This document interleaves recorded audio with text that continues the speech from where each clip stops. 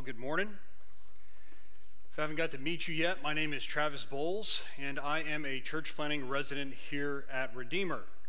So this morning, churches all across America are now transitioning from a time of Christmas and a season of Advent to really transitioning to the normal rhythms of the church. The world is transitioning to New Year's resolutions in order to better themselves, which is all not necessarily bad, right? Paul told the young Timothy that physical training is of some value. But we have to remember, as believers, we have to remember the end of that thought that Paul was talking about. He talked about a different type of training. He says, but godliness is beneficial in every way, as it holds promise for the present life and also for the life to come. One of the things that I love about Advent and about Christmas is how it really focuses the church in on the real story behind Christmas. That is Jesus' birth, his incarnation, his death, his burial, his resurrection, and the hope of his return. So in the new year, I want to encourage you to live in light of Jesus' incarnation, his life, his death, his burial, his resurrection, and the hope of his return. In other words, I want to encourage you to live in light of the gospel.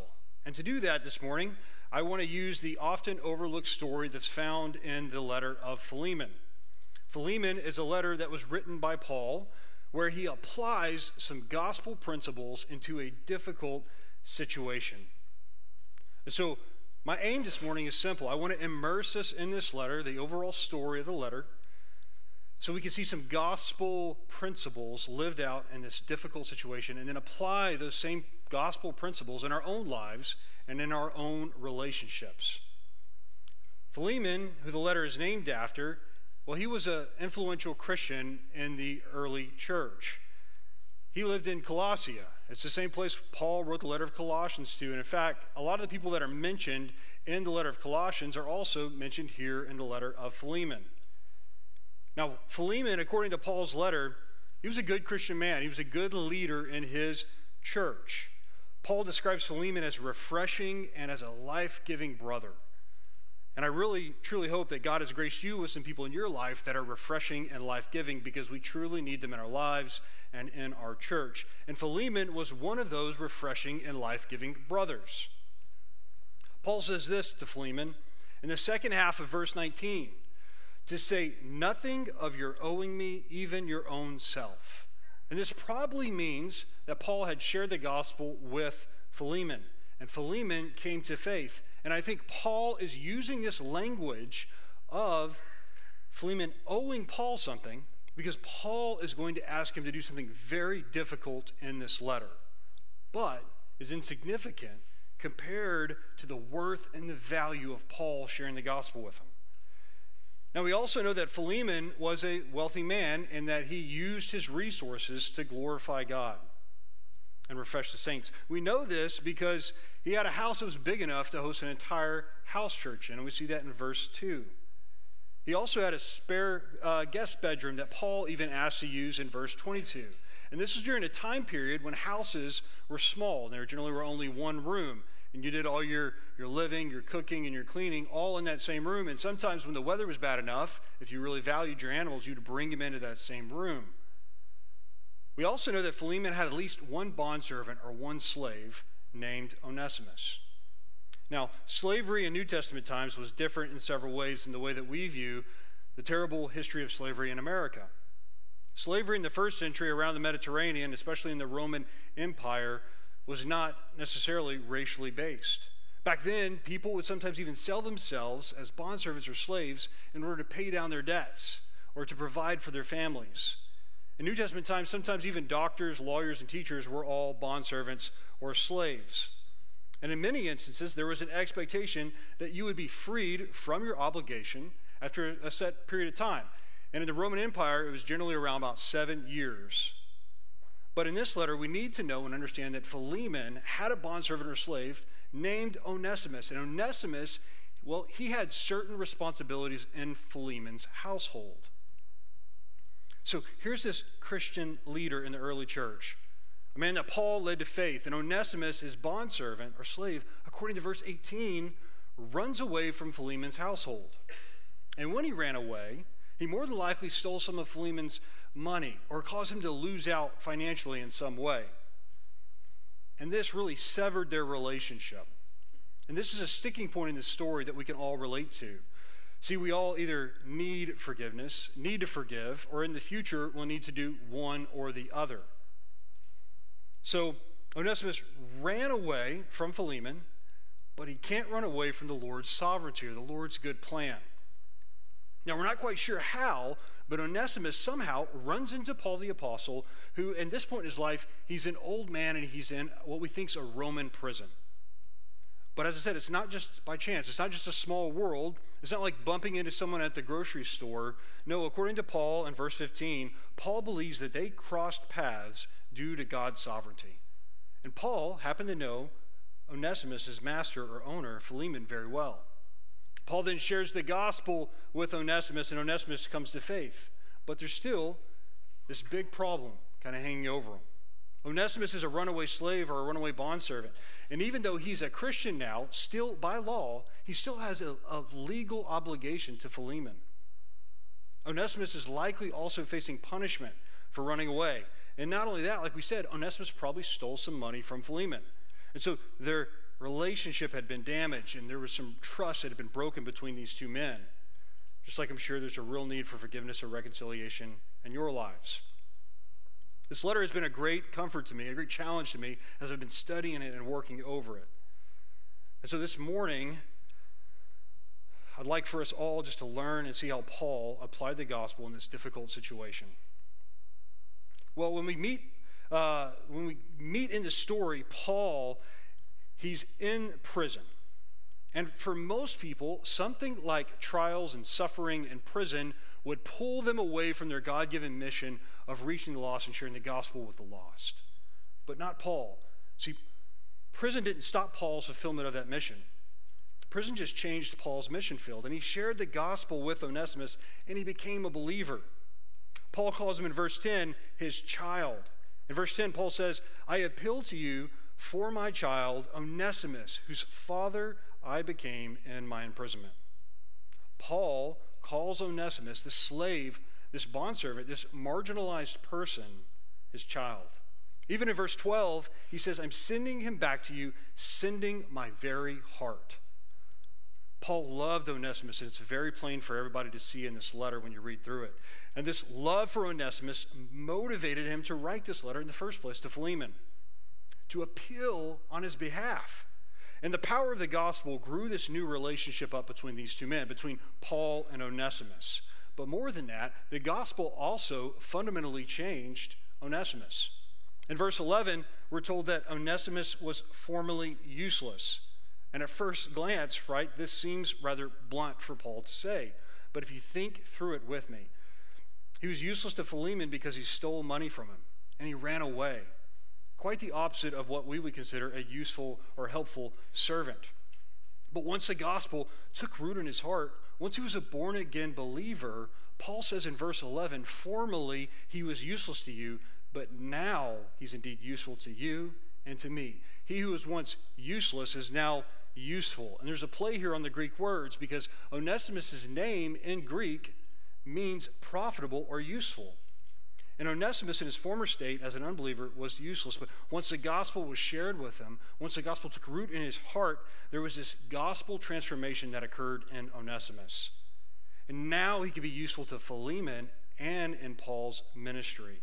Paul even says in verse 13 that he would have been glad to keep Onesimus due to his usefulness. I bet this gospel transformation was really particularly meaningful to Paul. Especially when you think through it. Paul, in his former state, Paul, as an unbeliever, persecuted the church. He persecuted Christians. He tried to stamp out the church violently. And so this man, once the gospel took root in his heart, once he was converted, this man who once tried to put believers in prison is now in prison for the sake of the gospel and sharing the gospel with people like Onesimus. This man who once used to try to stamp out the church violently is now building up the church by going on missionary journeys, by planting churches, by writing letters to the churches to try to encourage them and build them up. Paul himself, like Onesimus, went from being useless. Paul was even hostile to being useful himself. I think that's why Paul can say in Romans chapter 1, verse 16, "For I am not ashamed of the gospel, for it is the power of God for salvation to everyone who believes." As a believer, I believe we do not appreciate this gospel transformation enough in our own selves, in our own lives. If you're a born-again believer, you have been transformed by the gospel. The Bible says that we were once dead in our sins and our trespasses, but made alive through faith in Jesus' death, burial, and resurrection. The Bible says we were once hostile to God, enemies of God, but now through faith in Jesus, we're reconciled into a right relationship with the Lord. From death to life. From enemies to adoption as children of God. And Onesimus had experienced this gospel transformation in his own life. And this is one of the reasons why Paul is writing this letter. But there's still that glaring problem that we talked about. Onesimus has a right relationship with the Lord now, but he still has a severed relationship with Philemon. Onesimus, remember, he had run away. He possibly stole money from Philemon. And their relationship had been severed. And Paul writes to Philemon and makes an appeal on his behalf to forgive him. Paul says in verse 18, "If he has wronged you at all or owes you anything, charge that to my account." Now, to our modern ears, that might not sound like an appeal for forgiveness, but it is. If you look in verse 19, Paul says it again, "I will repay it." He will repay this debt. But Paul is not only seeking forgiveness. This is not just a flippant forgive and forget. No, Paul is seeking reconciliation. And reconciliation is the restoration of a relationship between two people. In verse 17, he says something radical. "Receive him as you would receive me." Paul is asking Philemon to forgive and be reconciled to this runaway slave. This man who probably cost him money, who put him in a bad spot socially. Forgive him and be reconciled to him. Philemon, treat him as you would treat me. And here's the other radical thing. To Paul, not only has the gospel radically transformed Onesimus, but the gospel has radically transformed their relationships. See, verse 16, Paul says to Philemon that he should receive Onesimus no longer as a bondservant, but more than a bondservant, as a beloved brother. This appeal for forgiveness and reconciliation is radical when you really understand the historical and the social context that they were in. Because a runaway slave or bondservant back then, when they were caught, they could have been beaten, they could have been flogged, they could have been branded, they could have been made to work in worse conditions, they could have been even sold to someone else. And so Paul is encouraging forgiveness and reconciliation in a cultural setting that would have been against forgiveness in this situation. Historians believe that about 1/3 of in the Roman Empire, about 1/3 of the population was made up of bondservants and slaves. So punishment was the norm to prevent insurrections. So Paul is truly seeking forgiveness in a situation in which the culture would have been against. And I'd argue that in our culture, seeking forgiveness and forgiving others is also not the norm. And so Paul, mediating this forgiveness in this difficult and messy situation, should encourage us to seek forgiveness and reconciliation in our own messy life circumstances, our own messy relationships. So to be clear, Paul is really navigating through some treacherous waters here, some treacherous political waters, maybe some cultural issues, societal issues. But here is the surprising thing. Philemon makes Paul's request for forgiveness and reconciliation easy. He makes it easy. Look at verse 21. Paul says, "Confident of your obedience, I write to you, knowing that you will do even more than I say."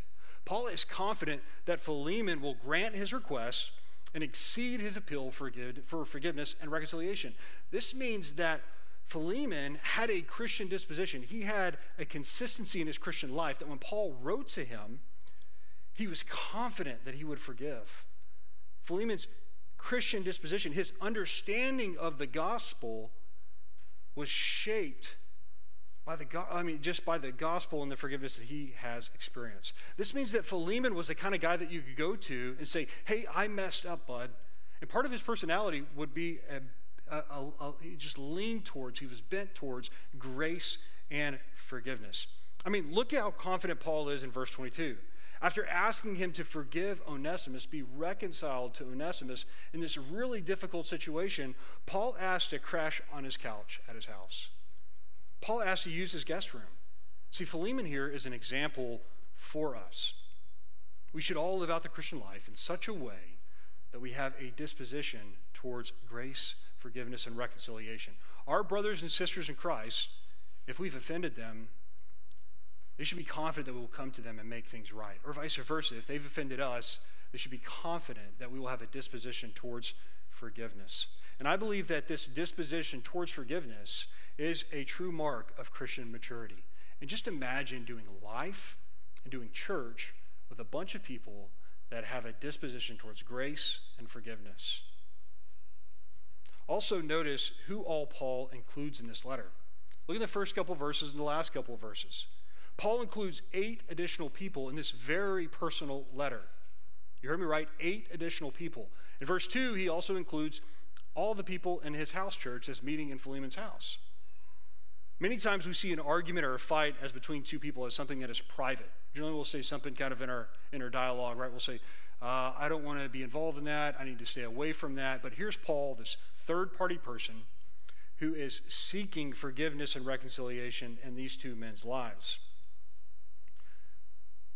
Paul is assuming that these people that he's listed in this letter are going to encourage him, Philemon, to forgive Onesimus.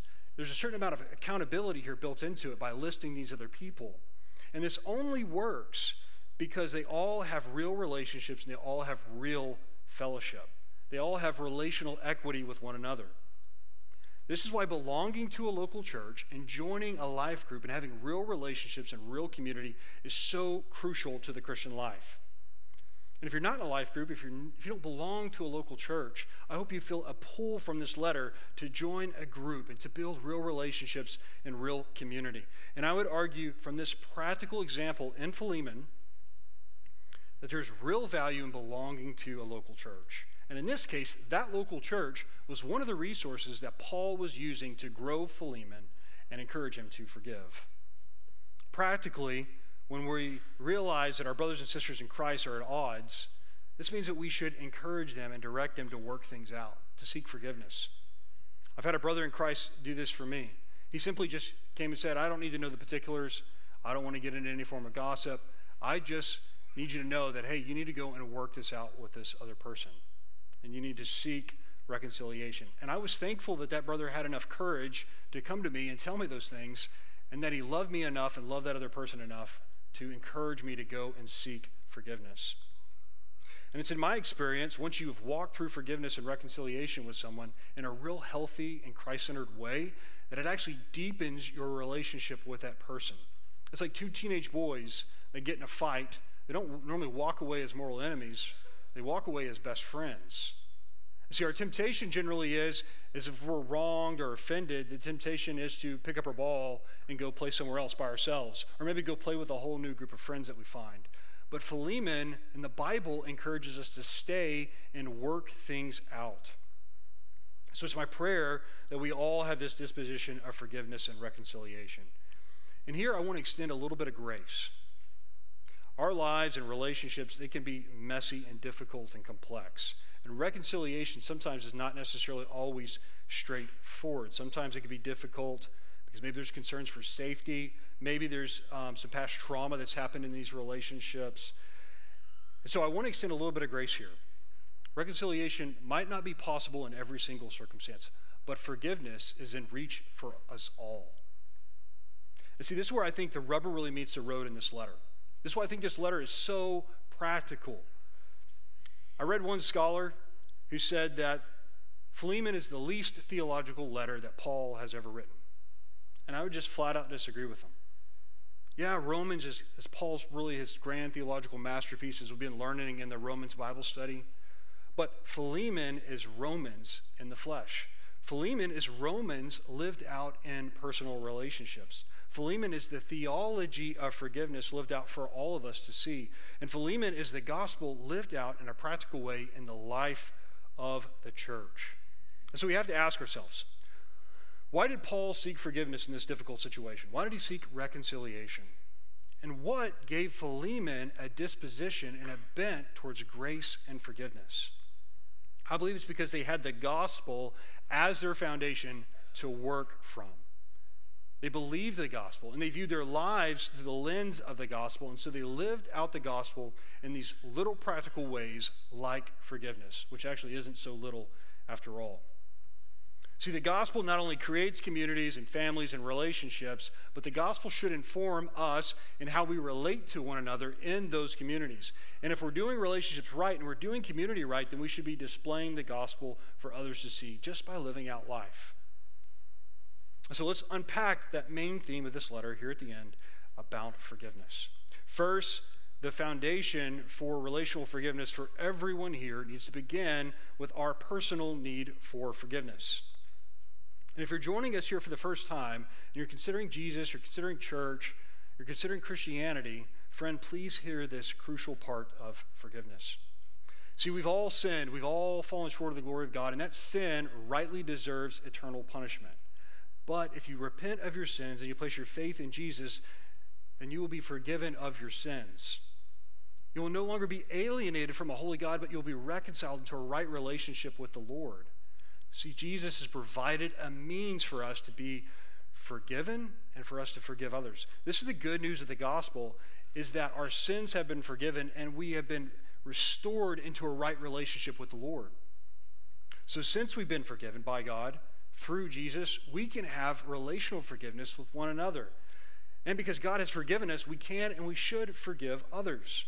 Paul says in Colossians 3:13, if one has a complaint against another, forgiving each other as the Lord has forgiven you, so you also must forgive.